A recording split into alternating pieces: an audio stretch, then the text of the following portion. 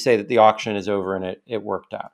To pull this off, the FCC turned to a team led by maybe the greatest auction designer in the world, an economist named Paul Milgram. It was so complicated that it took years to set up the rules and all these super powerful computers to run the calculations. They called it a two-sided simultaneous incentive auction. Two-sided because there was an entire market of players buying and selling. Simultaneous because everyone was bidding at once.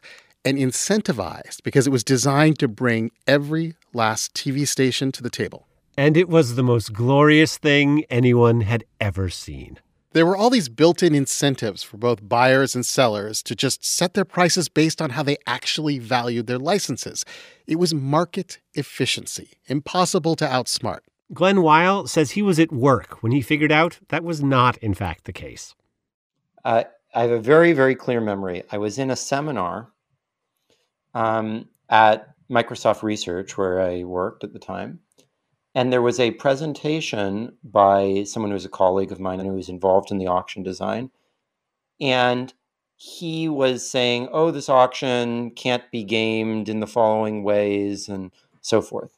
And someone in the audience raised their hand and said, what do you mean it can't be gamed?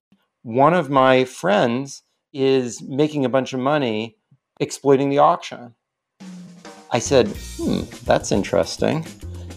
And I realized that there was a major vulnerability in the auction.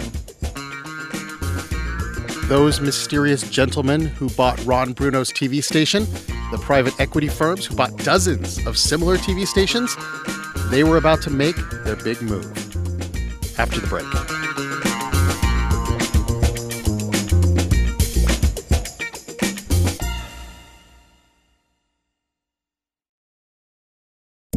Consider This from NPR is a podcast that helps you make sense of the day. But it's not just information, it's what the news means for you.